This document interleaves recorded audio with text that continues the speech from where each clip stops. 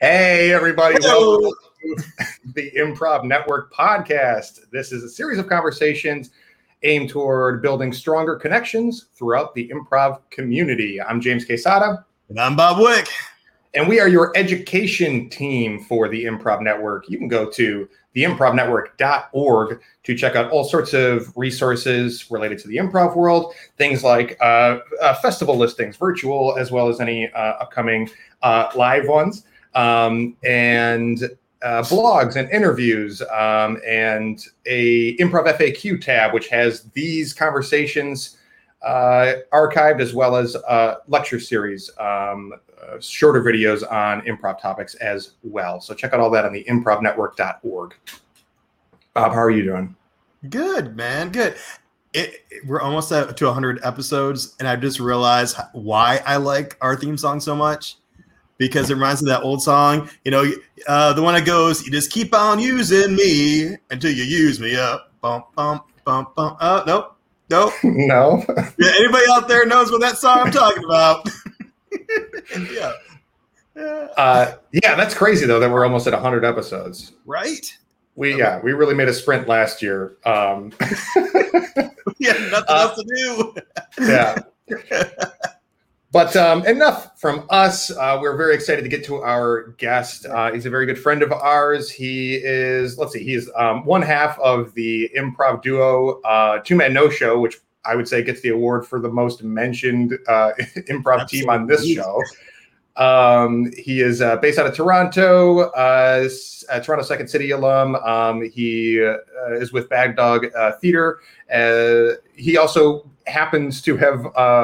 he does some career counseling on the side, including some career counseling sessions with me, which helped me get my new studio job that I started just earlier this year. You might have also seen him as Herb on the Umbrella Academy. Please welcome our good friend, Mr. Ken Hall. Yeah! Hey everyone, how's it going? Hey. Bob, I love that song, man. Yeah. I have no idea what it is, though. Okay. I'll send it in the private chat after we're done. It's going to be stuck in your head. Yeah, but I don't know. I mean, this guy Bob, he just sings this song. It kind of goes like this. Yeah. It's very telephone diluted version very of the song. It's like, that one song, you just keep on using me until you use me up. That song about love. You know the song about love. Come on. Yeah. Well, welcome to the show, Ken. Very great to have you. We have our first comment from Kurt here. Hey, Kurt. Always good to see you. Saying each of these episodes feels like a workshop. And yes, you do owe us $2,000. Yes. Kurt. And American. Whoa. Oh, that's fired. I'm glad I'm sitting for that, because that. Let me crunch the numbers on that. That's a whole Canadian, I gotta say. And speaking of workshops, the topic for this episode is on mindfulness, which is a topic that, Ken, you've been running the workshop on with Bad Dog Theater. For how long did you say you've been doing that for a while, right? I think just it's over a year now. It was like a year last, I think around May or so, that I had an opportunity to put this together, and I love it.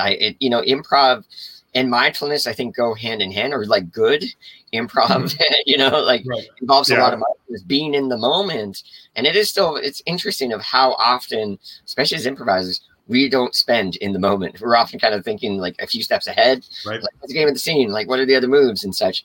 But I know, again, like playing with Isaac, for example, in Two Man No Show, I'm like, my most favorite moments are where me and Isaac are so connected, so in the moment, connected with our audience as well, and just in that state of play. But there's actually a lot of work that goes into how do we show up to be at ease and to have that accessibility to playfulness and such. Because I don't know about you guys, but I grew up with a ton of self-consciousness and fear and nerves and anxiety into the world. And it was only when I was about 30 or so that I jumped into improv classes for the first time. So it was like, it's such a strange environment to live with such negative thoughts and negative feelings for your whole life, and then to experience this oasis of improv, which is like, no, we accept you as you are. And the more that you are in the moment, the more you're helping the collaboration. You're helping the scenes, the dynamic, the ensemble, all that kind of stuff. So it's been a real catharsis for me just to find improv, to discover improv, and the joys of the moment, because it reinforces. It's like the repetition of doing improv reinforces being mindful and to let go of like, no, I want the scene to go this way. No, it's like, but this is what's happening. This is the reality. Yeah. Yep. Fighting what's happening. Want all you want. Here we are. Wait for the next offer. Thank you. I'll wait for the next offer, a better offer. Or not so much. Yeah. That's why it's so fun to play with Isaac, because no matter what we do, it's like there's such a wholeheartedness, acceptance of the moment. And we, as both of you can attest, we love to go absurd. I mean, we don't have to, but we often do. And because it's just fun, and it's just so much fun and playful. But again, it's like we got to push through a lot of that negative self-talk and all that messaging and conditioning that we've had throughout our lives. And adults, I think, come to improv almost like very on edge and very fixed minds. Like, am I doing it right? Am I doing it right? We're just like, right. Play, man. Just play, kids. Like they don't think about, are they playing it right? No. Are you playing pretend right? Well, I, in my opinion, I think you and Isaac, both often on stage, are two of the most sincerest people I've ever met. And there's a vulnerability for that. So when you're being mindful and you're being vulnerable, that makes it so much easier to play too. And for the audience to connect to that, because there's the sincerity makes it more easy to relate, because there's not something waiting behind the door. It's just, this is everything. This is what I'm giving you, and we're going to go for this ride. So it almost makes the audience trust you a little bit more. So you can push them a little bit farther. Yeah, and it's something that we did early on. I appreciate you saying that, sharing that, Bob. That was something that I think we did right from the get-go. We've been to do, actually, it's been 12 years.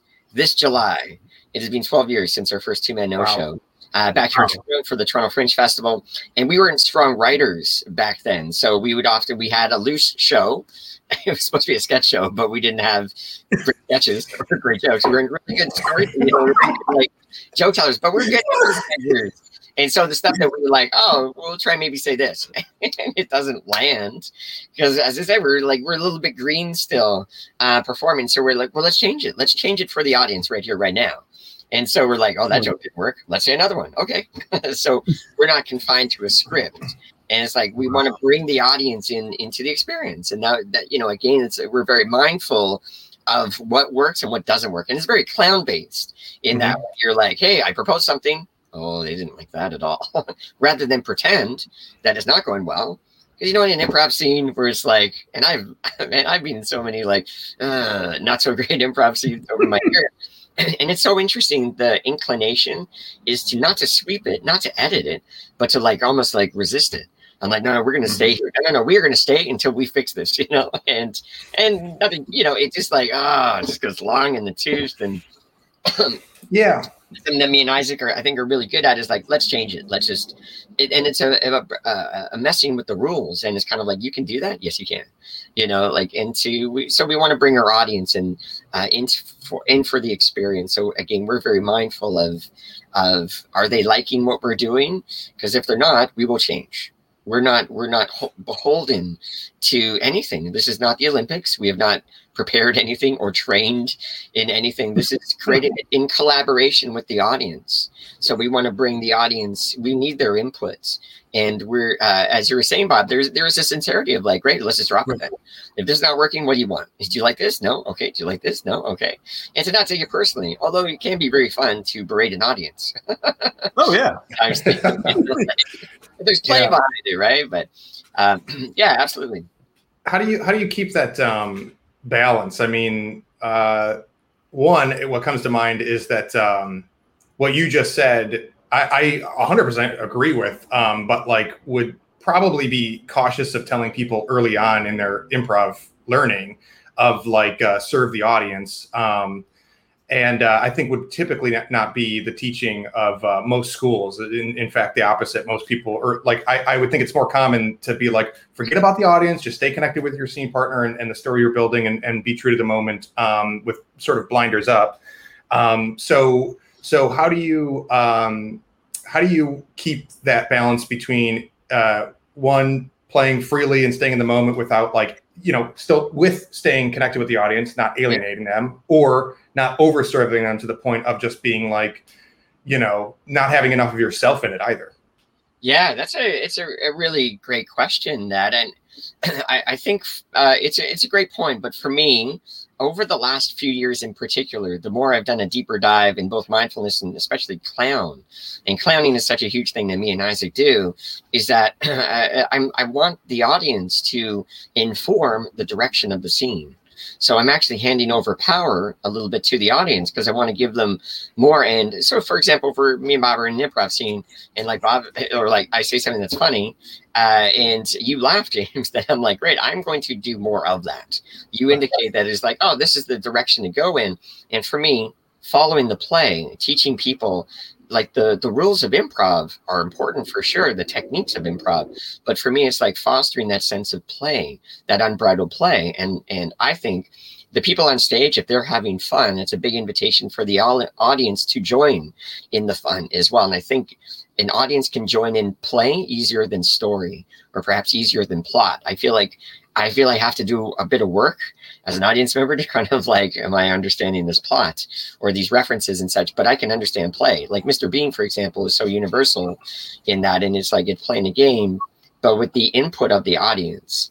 And you're right, you don't want to go so overboard where it's like it turns into like we're at the expense of the scene. But I think if the underpinning is like fun, like what can you do to show up so that you can play to the best of your ability, so that you can be at more ease, so that you can give yourself these big, bold choices, and to build the play within yourself, build the play with your scene partner or your ensemble, and also bring the audience within that as well. As I said, like it was out of a desperation almost that me and Isaac, when we first started, were like, they didn't think that was funny. So rather than sit in the misery of terrible jokes, it's like, we can correct it now. We can do it. Stop it. We stop this. Stop madness. And so I find like, you're right. So it is that balance. It is that balance. But as I said, I've really been interested over the last few years, in particular, when I'm teaching improv or public speaking or clown or comedic acting, is to foster the play first, is to begin to like, what can you do to affect how you show up in the first place? And what is your mindset? And how does, because for me, I like to include the audience in my experience rather than try to sort of drive an agenda of this is what the scene is going to be about. For me, I just think it's more satisfying. And for me, and playing with Isaac, it also frees us up to play moments, which I see a lot of beginner improvisers are so bogged down in exposition that they lose the fun, and that's what I'm saying. I'm like, I kind of, maybe it's just, it's more of it coming at it from the path of least resistance, in the sense. I'm like, I want to honor both. You're absolutely right. I want to honor what my scene partner has said, but I want to bring my audience in. So they're almost like a third partner, a scene partner, their input, or their kind of like their immediate direction. They laugh or they don't laugh, or they're listening really intently, is information for me that I get to play with. It's another variable that I can help sculpt, because I know that feeling that I get when I get a laugh, especially early on in a set. And I'm like, oh, that means I can go even bigger, like that means it's almost this thing of like giving me permission to explore even further. And I generally have more fun that way. And if I leave a set where I'm like, I had fun, I generally had fun, and not one of the sets where people come up to you afterwards and be like, did you have fun? Oh, that's like, yeah. Are you okay? Yeah. Yeah. How are you? Hard. Yeah. Yeah. Improv's hard.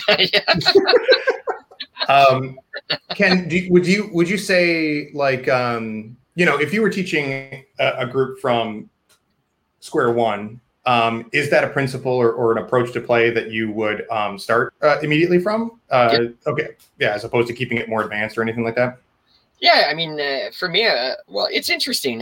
One of the two things are maybe a three-pronged approach is I like to do exercises and help people feel play in their body, and so that you can be in the moment. And if you're doing like a really fun warm-up game, I don't know if you know Mr. Hit. It's a great clown kind of like ensemble building, like we're building the play together.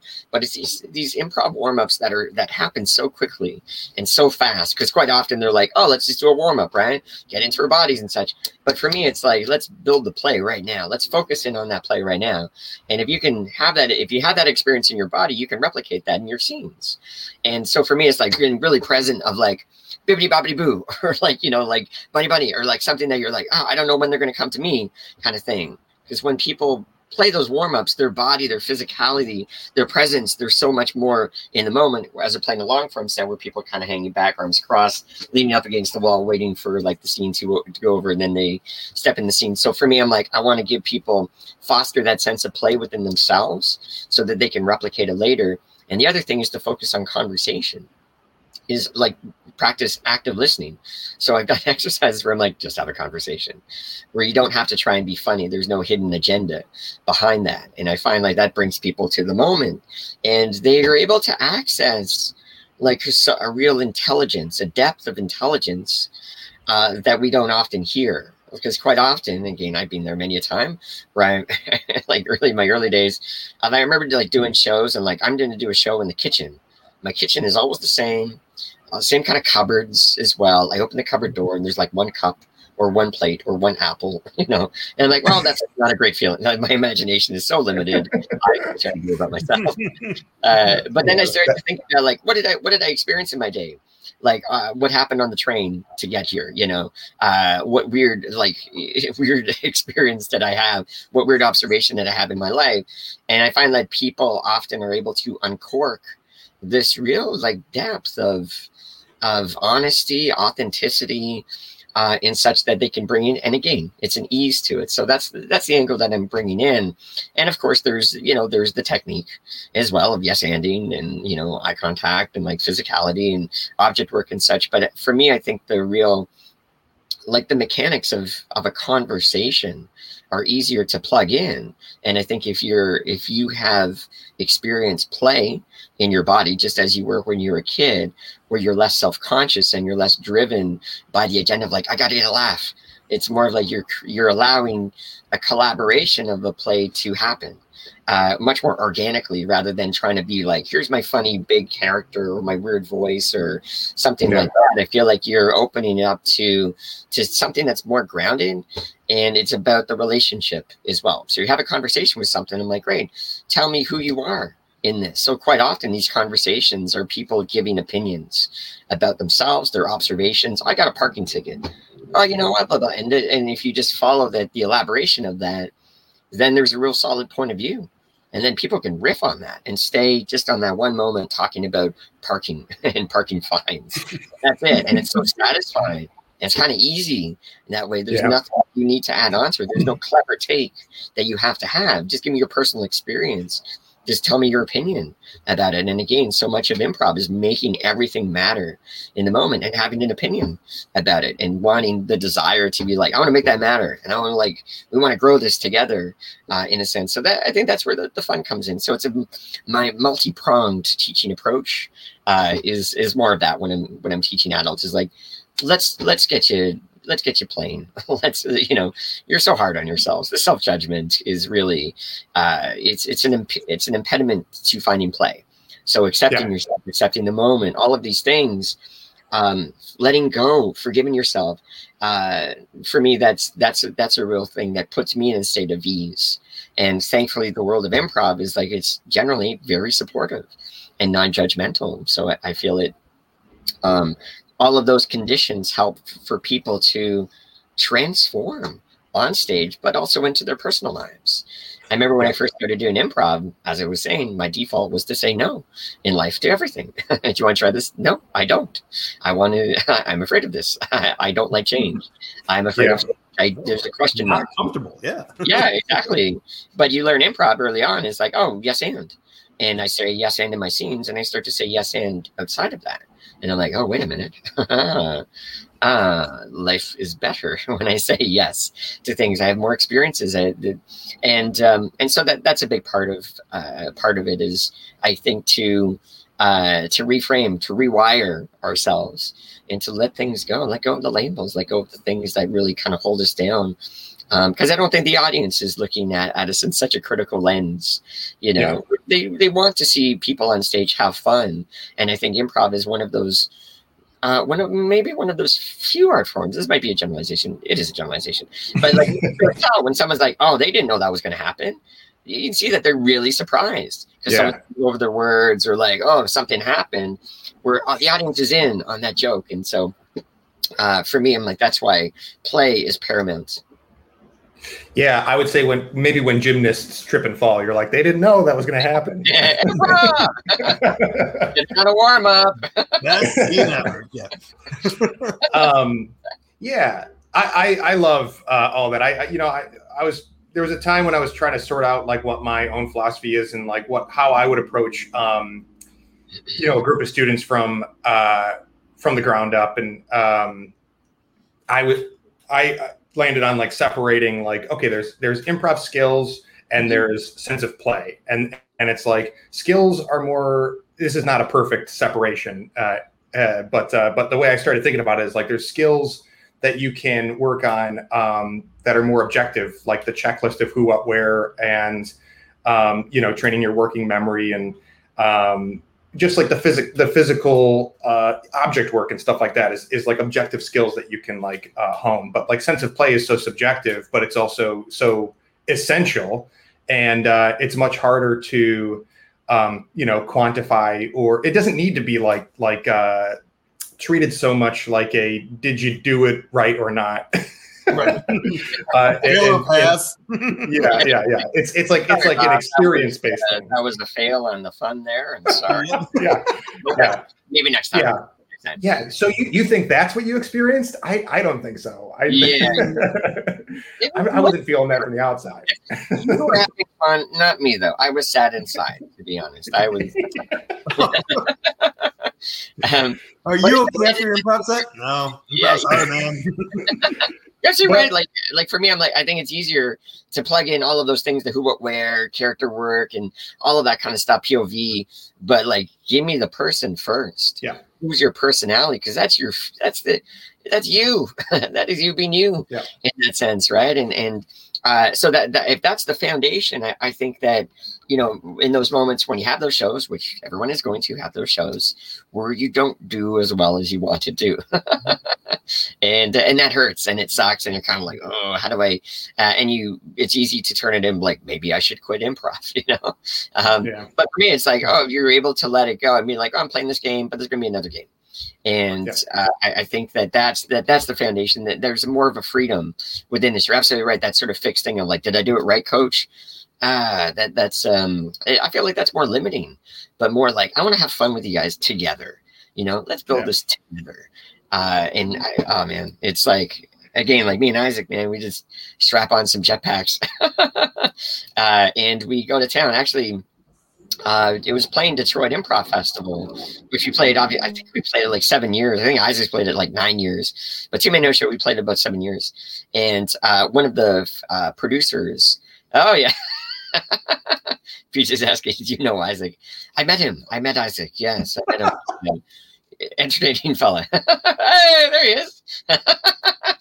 Talk about your favorite body part of Isaac. Well, I mean, how much time do we have?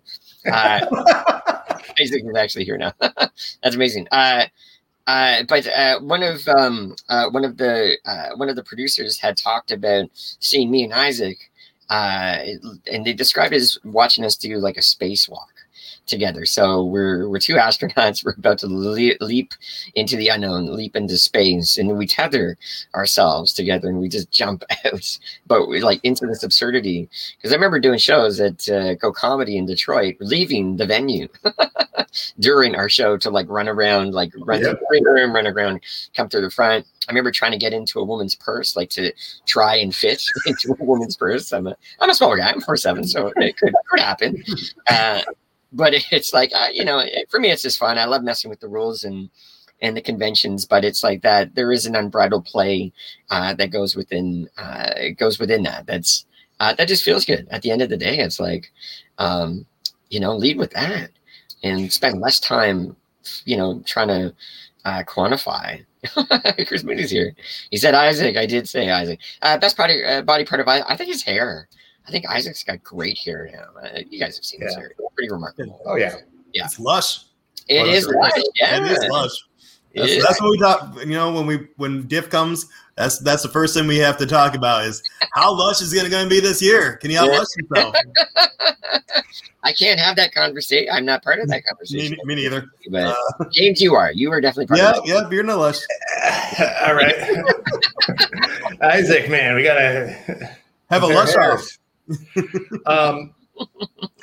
So I can't remember where I picked this up. Because you mentioned clown, and I know that a lot of what you and Isaac do is very clown influenced. But just talking about like the whole different prongs and skills and everything, I might have read like an interview or something with a clown, and they were talking about like there's the skill that you do, or like the sort of like whatever you juggle or you like stand on teetering stacks of whatever and unicycle circus kind of stuff and or magic tricks and it's like these are like hard skills that you use, but like it's lifeless without the sense of play underneath, and so it's almost arbitrary what you use as your skill or what you choose.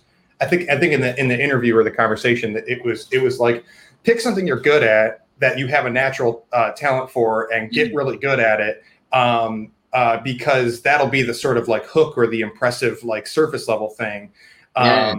But really the magic underneath is going to be supported and magnified by your ability to play with it and the things that happen in between, however good you're going to get at it.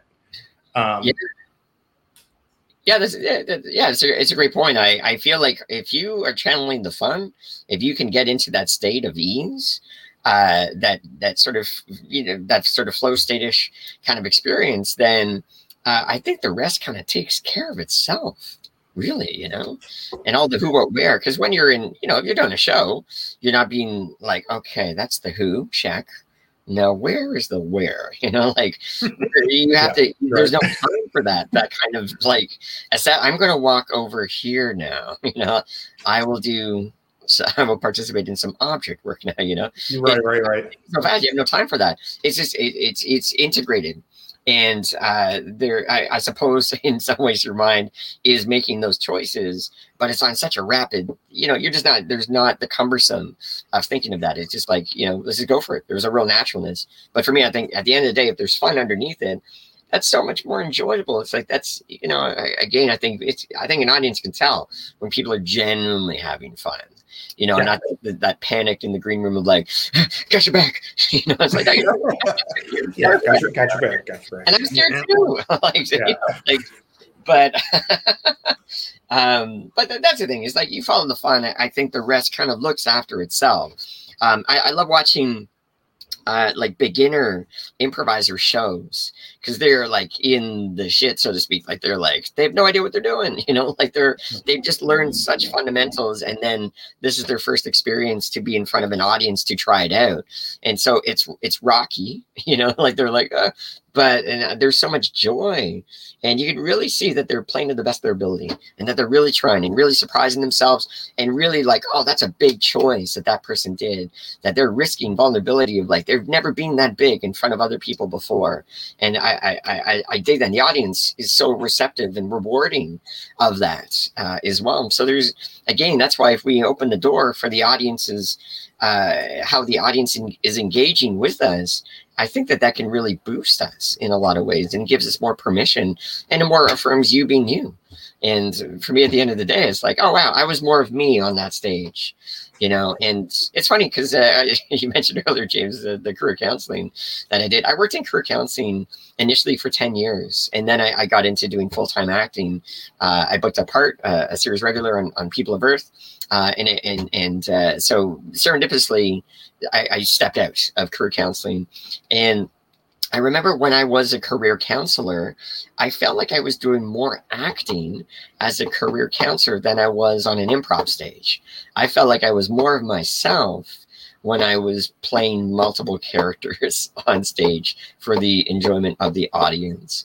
And and it's kind of interesting that I'm like, now I've come back to career counseling, but I'm bringing me to it. There's no act. I'm not, I feel more of all of me is connected and integrated, and I dig that. And I've had experiences over the last 6 years of getting into meditation, and for me that's been a big catalyst to help soothe me and to help reassure me that when I'm experiencing my thoughts and feelings and sensations, is that they're not permanent, they are ever changing, and they're not me. It's just I quote often in the mindfulness class that I teach a great quote by David Rosowski, who's a great improv guy down in LA, ex-Second City Main Stage and in Chicago, and he's very like of the moment, very Buddhist mindset, and Isaac actually brought him to Toronto quite a few times over the last like 10 years or so, and he had this great quote, is like, your brain is a liar and an asshole. Like, oh, yeah, man, I dig that. And it's jiffy as hell. Oh my god! Yeah, write that one down. That's going in the book. So, and so again, I find like it's like what has encumbered me. I remember auditioning for Second City for literally 10 years in a row after I graduated.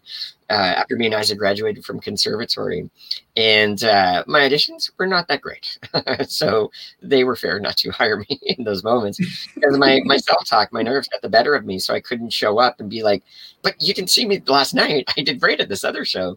But because I put a lot of weight on it, and expectations and hopes and a story that went along with this, that I was not able to play. I was playing a very sort of narrow focus, very sort of tunnel vision kind of thing, until I got to a place where I'm like, oh, they want to hear about me.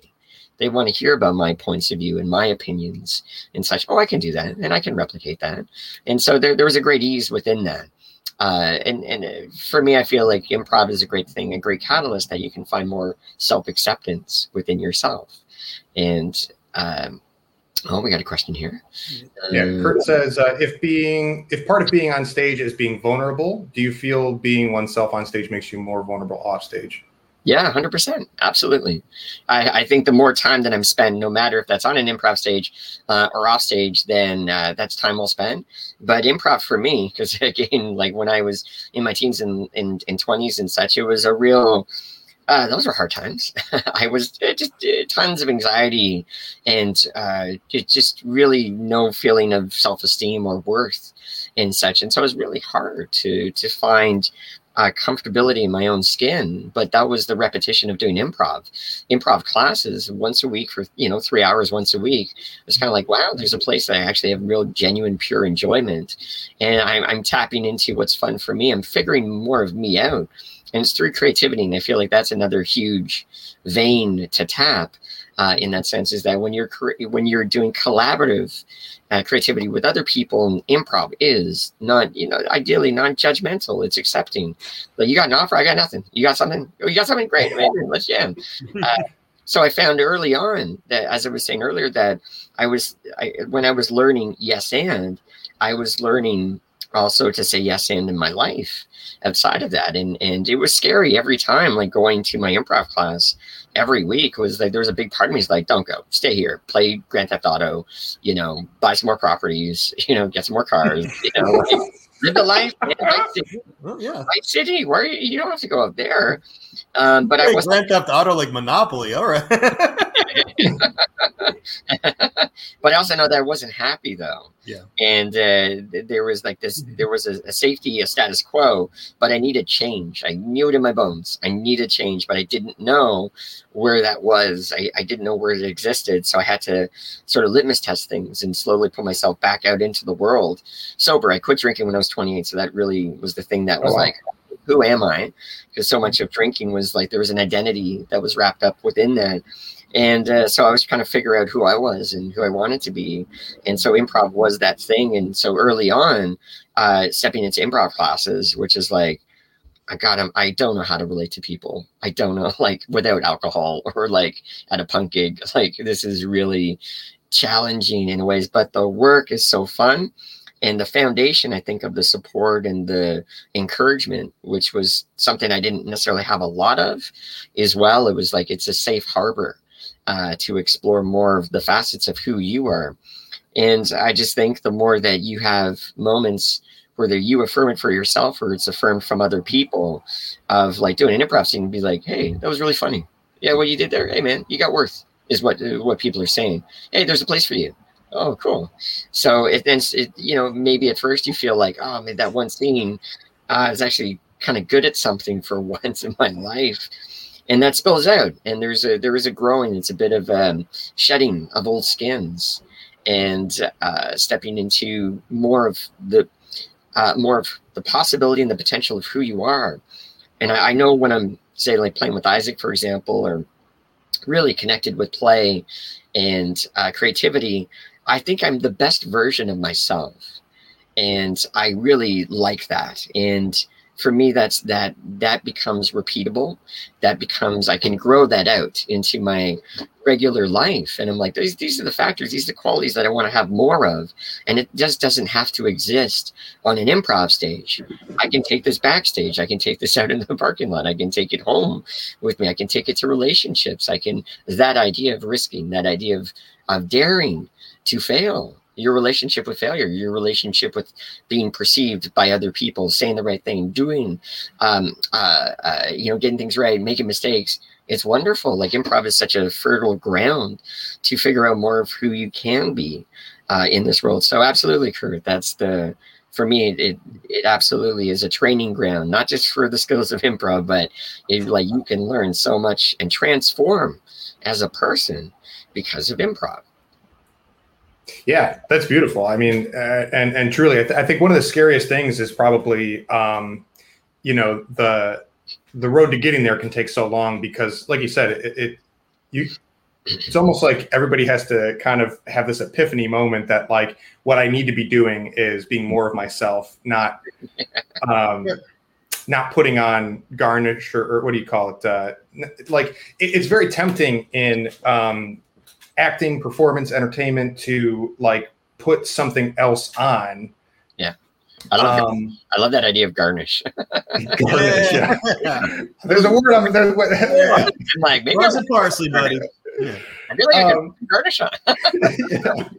How can I spice it? Yeah, it's a bit of a mask, right? It's like these things that like social media, I have to present a certain way, or like I have to be professional in this role or function. But and it is a process. It doesn't necessarily I remember there's moments where it's like, oh, this is it. It's so reaffirming. And then it's a process as well. And I remember I loved improv. So I just did it for 10 years and like just jumping into classes all over the place. And I realized I'm like, oh man, I've been studying comedy for 10 years. It didn't feel like I was like, okay, I got to study comedy. I got to sit down and read this book. It was just fun. But it passes and it is the process. And to use a sports analogy, I found like my hit ratio, my at bats were like, hey, well, I've had 2 good shows in a row. That's interesting. Or that felt really good, and then oh, not so good. And then, but it is very much of that process. And it does, as I said, I mean, it's so funny that we spend so much of our lives trying to be other people in ways, try to hide other parts of ourselves, when in actuality, the real moneymaker is like, how do you use like your intuition in your work? That's a great question, Isaac. That might be a serious question for Isaac. I know. I'm not. He's asked a lot of questions during this whole interview. That's the first one I posted. I thought it was a really good one. I cracked Isaac. I got a serious question from Isaac, man. So I mean, and it is a good question. The question is, how do you use intuition in your work? It's all about that. It is all about that. I mean, like, it's so funny. I'm like, I don't know where I get my ideas from, but I've learned kind of early on to not question it. And, like that's, I have no idea where this I don't know. Some of the stuff I've said in improv, I'm like, I didn't even know I knew. Like, I'm like, why did I say it like that? That's so because I think we're like sponges that go through the world, just absorbing information, experiences, and just collected things. It's like, and it's not even things that could serve me to go on like Jeopardy. Like I was still sucked so bad at Jeopardy, I would fail. I would daily double, but I would lose it all. But these are small little things that just reflect life. And these words, saying, expressions, things like that, I don't know where I collected them. But when I have that impulse or my intuition is just to allow it, just like not even allow it, but it's like, let's almost throw it. Like, let's like, let's get it out and like with a megaphone in that sense. So that's the thing, because there was nothing more. It's like, well, I only have one thing. Great, then say it, and to do that. And even if I don't have anything, Isaac will have something, like a serious question. Is that something you always had, or is that something you had to build on? It is for sure something that you have to build on, but it's still there when you learn that it's like, oh, I have an idea. And so just say that idea. And I don't like regrets. Especially when I was learning long form, like Heralds and such, where there's that moment of like, you introduce walk-ons, for example, or tag outs, and you've got this like great idea and you're like, oh, all right, should I weighing my options here? Like, what's the rate of probability that this may, and then of course the moment has passed and I'm like, oh, I can't bring it back. And it's frustrating. So it just reaffirms that of like, if you have an idea, say it. We want to hear from you. Again, that's what I was saying. And what you're saying too, James, is this idea of like the uniqueness of you. And really, there's only one version of you. So you don't have to pretend to be anyone else. And your own unique experiences are so informative. And I think that's a good place to live from. And I'm trying to do more of that actually in the last couple of years in particular, to have, because I've come from a very people-pleasing background. I think that's actually why I'm a really good supportive improviser as well, because I'm like, great, whatever you want, and I'll support that 110%. But I'm looking to fill up my own space and to be like, hey, world, you got to hear more from me, because I've actually been very shy and very quiet, but I do have opinions about things. And for me, I feel like that is I'm also Canadian as well, so we're very mild, very polite, so it's getting comfortable with sharing more of who you are, and whatever that looks like, whatever that sounds like, and certainly whatever it feels like, the more that you can put yourself out there. And we all have to kind of do it ourselves. Like we have to kind of create our own blueprints, because however we were raised likely was not necessarily the way that we wanted it to be, or that we needed. There's certain things that we didn't get when we were younger that I think through improv we can also explore. So I think we're kind of we're creating our blueprint of who we want to be. And so for me, that's more of voicing, not just my opinions and but it's like, I want to broadcast my play. I want to take up space, and I know how it feels for me when I'm in that place.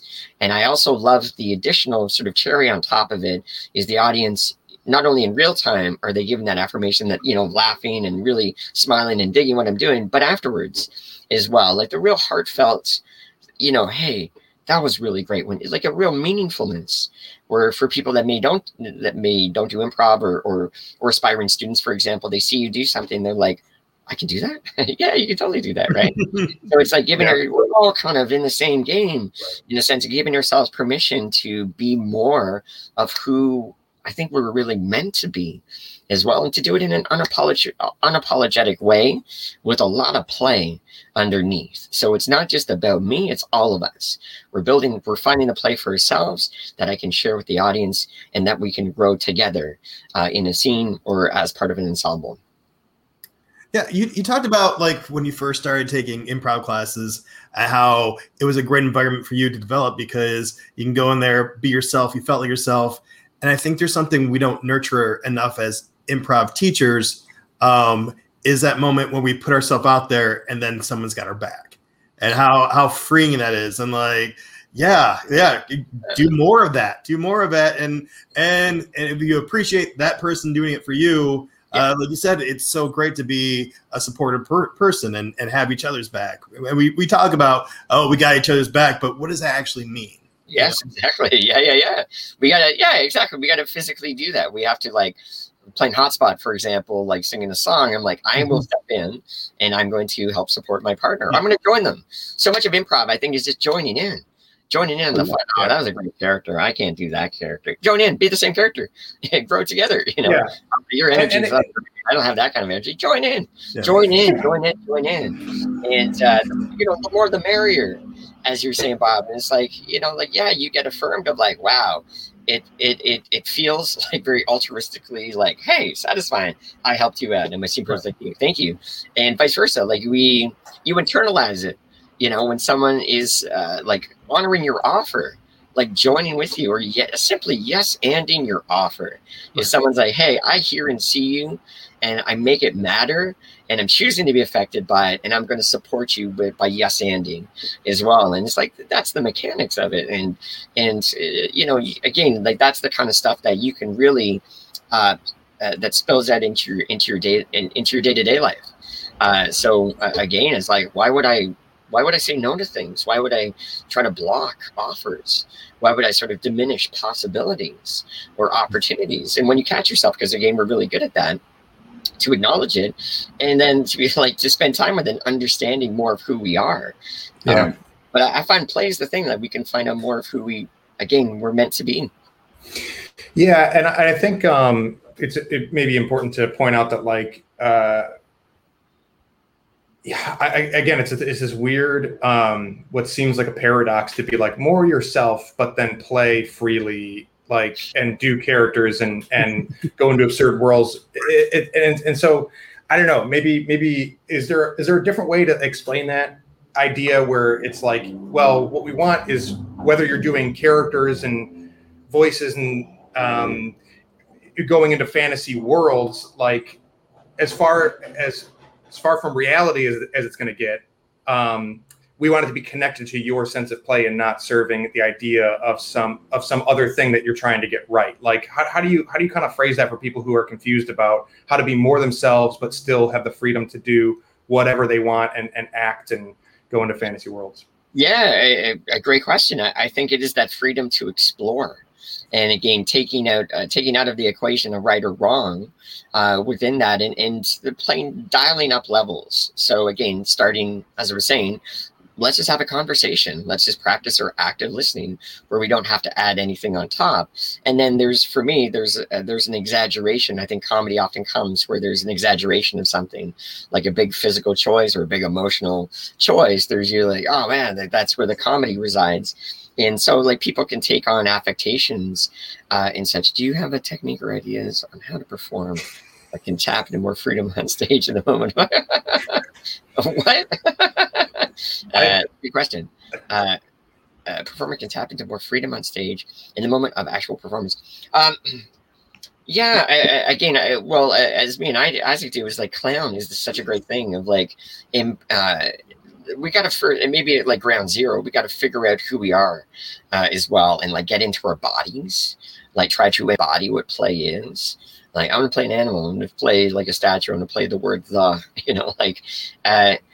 trying things on. It's kind of like, I don't know if you guys remember these books when you're growing up, like, it's a book and it's like, there's the top half, the middle half, and you can flip it through. Oh yeah. To make the different creatures and stuff like that. Oh yeah. Those are awesome. So for me, I'm like, it's like to step away from this, like all or nothing kind of attitude, and be like, there are no consequences from doing this. We want to explore. And I think, going back to what Isaac was saying, intuitively, like, what feels good for you? Because I think from that place, I think you're going to uncork more of, again, who you really are, what's your own individual stamp. Because again, I think when we are often going through training levels, I think it's easy to like, am I doing it right or wrong? Right. Am I doing it the way that I'm being taught? And for me, I'm like, because again, I know my own experience of like, I was often comparing myself. I'm like, oh, I'm not getting it. I'm not when I find myself thinking about that, I'm like, I like, again, those moments where I'm like, I just followed what felt good for me. And quite often, again, my intention is like, I do want to support. I do want to really be present for the other people. So I think again, it's just like, what can you do to foster a sense of exploration and to grow your play. And I think at the end of the day, that's probably good. I think that's a good rule to live by. But you're right, James. Like, there are some people that have some difficulty with that. I used to give that no, of like, hey man, just go and have fun, because I understood what that meant. So if someone said that to me, like Joe Bill's like, Ken, go out and have fun. Okay, good, thanks, Joe. Great, good no.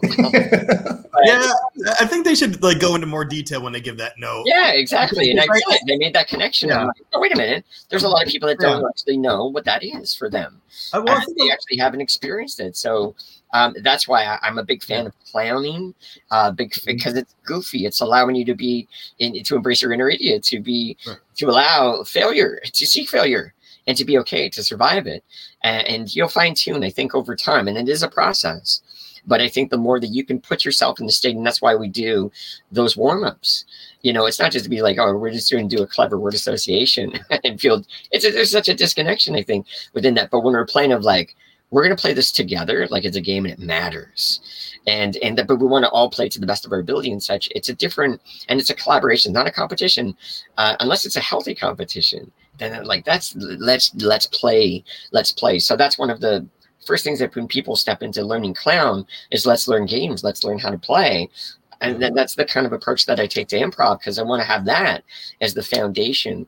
Because when you're not getting it, you're going to self-support yourself more. You're like, great, I'll let it go.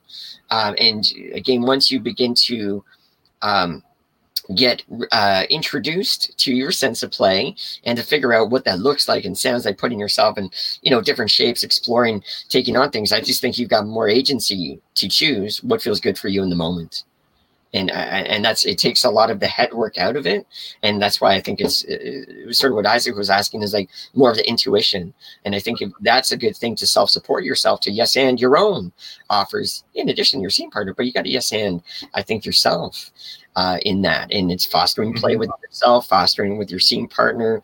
And I think, again, bringing the audience into the play. They're sitting right there. There is no wall, they are literally sitting there. So it's like, hey, let's include them in the mix. It is a process. Yes, Bob.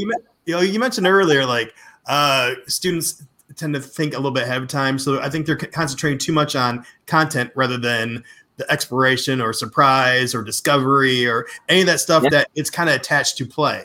Yeah. Is that something that you've noticed, or? Oh, yeah. Yeah, absolutely. And I also noticed this, actually. I mean, me and Isaac have talked about this. An audience listens in different ways. When me and Isaac are playing, and you've seen us do our ridiculous thing, like when, I remember we did an MC Escher-ish kind of set at DIF, at Detroit Improv Festival. And it was just so fun. It's because we're like lying on the ground. We're trying to move, like putting our bodies in different shapes and such. And I think the audience is in on games. I think intuitively an audience understands game and play and pleasure, and an audience is listening in a different way when it's more so based on narrative and exposition as well. The audience has to kind of roll up their sleeves and like, like I have to really be present. The audience got to roll up their sleeves. I love that. Here we go. Talking, huh? Yeah. This is a Herald. Oh boy, here we go. Oh my God. 2 minutes. Ooh, we're at third beats. What happened? Oh my gosh. But I just think it's such an easy invitation, easy contract with the audience where there's game and play. I don't even mean game in the scene. I just mean game. Like, we're going to play this game. And that's what me and Isaac do, because we're playing a game that is in conjunction with the audience. And it just feels good. And it's so simple.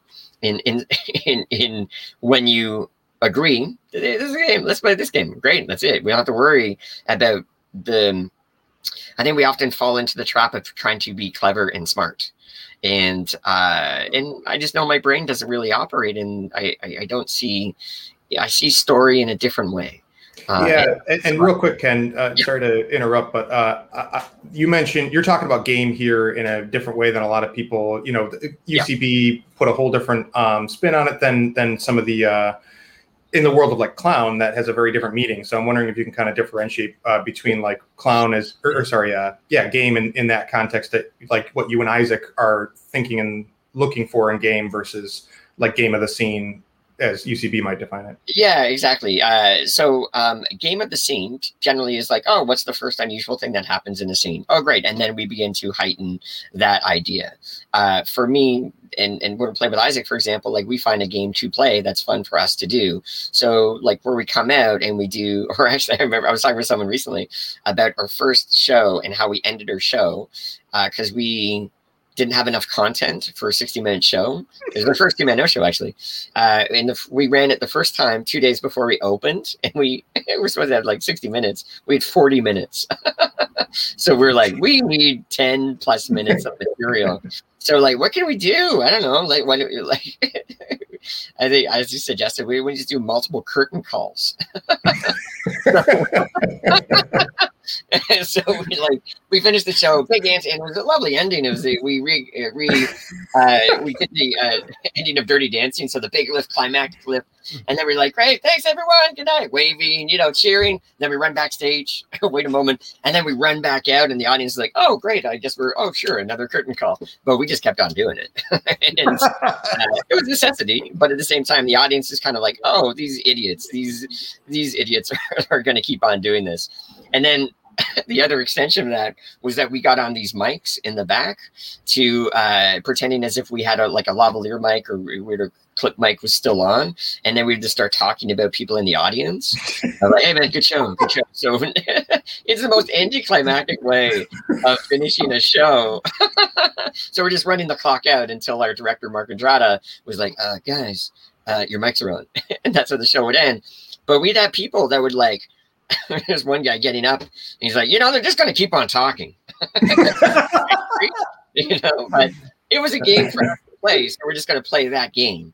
So, but within that game too, we can heighten it. We can, have an elaboration of it. We can do it in different ways, but it's like one idea. We're just playing this one idea, this one game, and we're going to play it to the best of our ability until it changes and morphs into a next moment, into a new beat. Mm-hmm. And so that's, for me, that's an easy way for me to understand improv. In comedy and such, because again, I just don't think my brain is wired in the way that is really good at narrative and premise and who, what, where, and all of that sort of caretaking. And I know a lot of people are, and it's amazing. I love playing with them because I'm like, you do that part, and I'll do the goofy, clown, silly, fun stuff, and it's a lovely compliment. So for me, that was, and I also say this too, that was my version of play. And you mentioned the UCB people, the game of the scene. Some of them are so good, like Chris Gethard, for example, so good. Like he understands it. Like that's his state of play. He's found the thing that really works well for him. Joe Bill, as I was saying earlier, like he's found his thing that works really well. Susan Messian, same thing. David Rosowski. I think everyone all over time eventually will find what works best for them. And so that's why there's also a lot of room under this big tent to find out what works best for you. And for me, at the end of the day, it's like whatever like, lights you up, whatever that gives you passion, whatever makes you laugh. That's probably a good route to take. All right, we got another one from Isaac. If you had the power to change or include something in the global curriculum of improv, what would it be? With an actual curriculum and or with how a teacher teaches? That's great. Well, yeah. Well, hang on. I feel bad. I want to get Moody's in here because he has to one. We've heard quite a bit from Isaac. People are similar. But these questions are great. So for Isaac, I would like again. I love what I'm doing. Personally, for me, this works, and this is how I see the world of improv. Again, is teaching more of the clown-based things. So I'm actually teaching adults how to play, and that's really it. And improv is almost a secondary thing. I'm doing it through improv, but it's like teaching adults how to play, how to be themselves more on the stage, sharing your thoughts, your opinions, your points of view, vulnerability, risk. What can I do to help set them up to experience that in a supportive way? That would be the kind of curriculum. And as what Moody was saying there too, I think he was asking, do I prefer to play with people that have the same reference levels, or do you prefer to play with improvisers who have similar or different reference levels? Which again, an addendum from Isaac as reference and or experience. Isaac is learning a lot. I think he owes $2,000. Isaac is here to take notes. Isaac owes us $2,000. That's what this is great. I would say,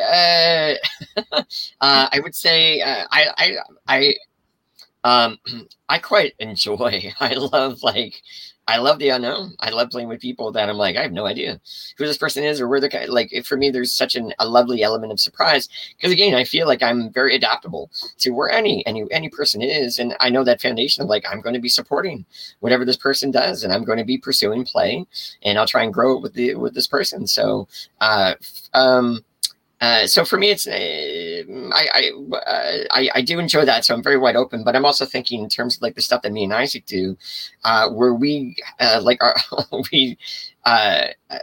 we know and love a lot of the same things, a lot of the same pop culture references, Jurassic Park, Total Recall, a lot of things that went into our movies, sci-fi. Like we often have similar, John Wick, all these kind of things that we love equally. So that's a bit of a shorthand.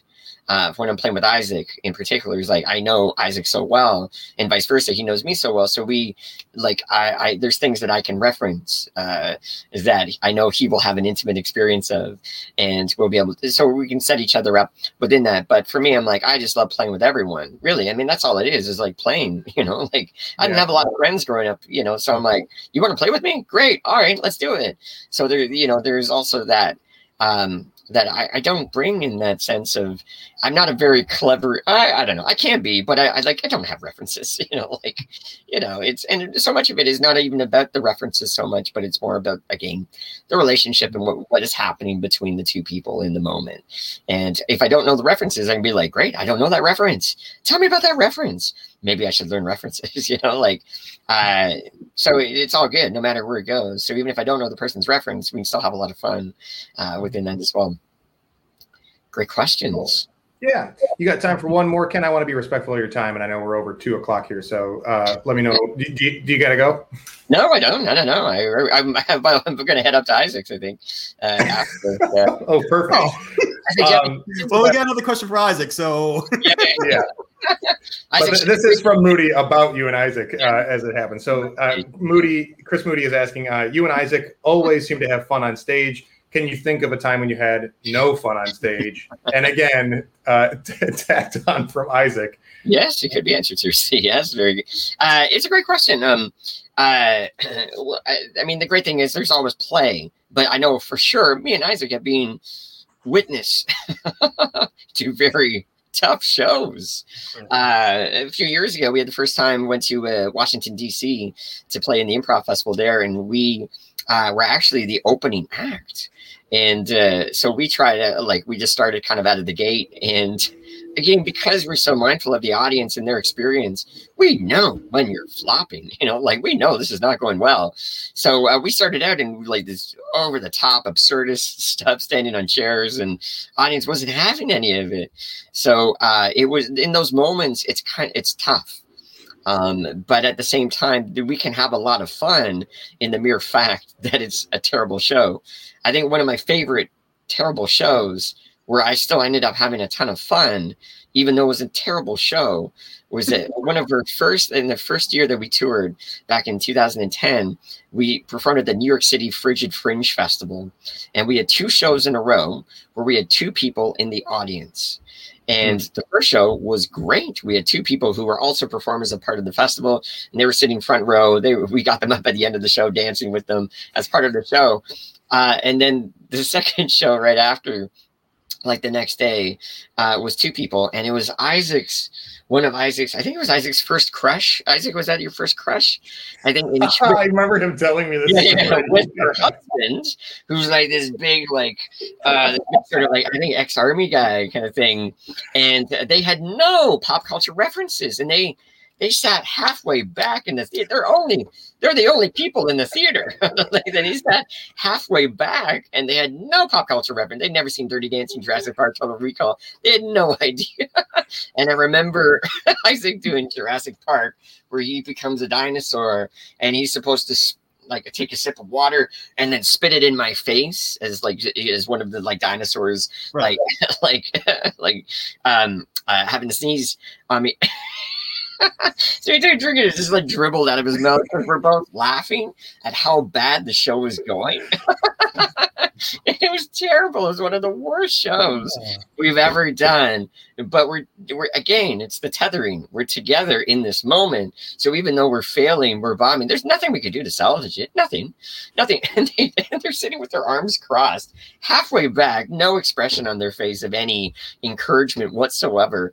But we can still have fun in those moments. It's hard fun, but it's like, again, it's just like, I play with Isaac, as you guys know. It's like, he makes it really easy to play and to goof around, because that's Isaac's often his default, especially on the stage. And so, in those moments where even an audience is not having what we're doing, it's still like, that's our thing. It's like, we're going to try and have fun. If we can make each other laugh, and because we've done so many ludicrous things over the years that no improv theater in good standing would ever teach. It's like, why would you leave the venue? Why would you leave your own venue during a show? And we've done that a couple of times. We did that in Philadelphia, actually, during a big tropical storm, and we come back on stage and we're soaked. Oh, wow. Yeah.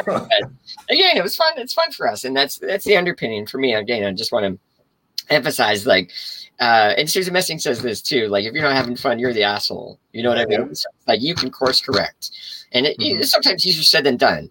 And life happens where you're kind of like, oh man, I'm so stressed out, or you're just feeling really negative that day. That's real. That's a real place to be. But rather try to, try to push those feelings away. Maybe there's a way that you can bring that into the set, instead of denying what it is you're feeling. Maybe we can jam with it. Maybe we can turn it into play. Like when Isaac gets enraged, there's a playfulness behind it.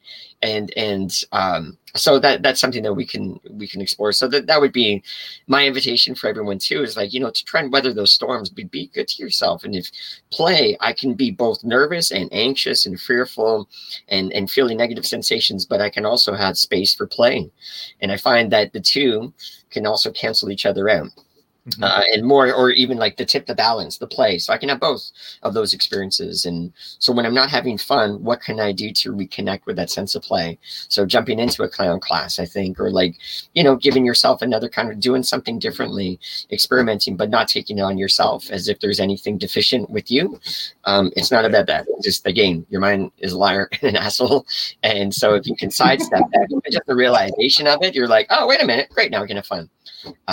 So it's there always, and that's our goal, is to try to recreate that sense of play every single time we hit the stage. And it's like, we got a new audience every time. Hey, who's here? How are we feeling today? Oh, great. Let's create it. We don't know. We're not doing the same thing every night.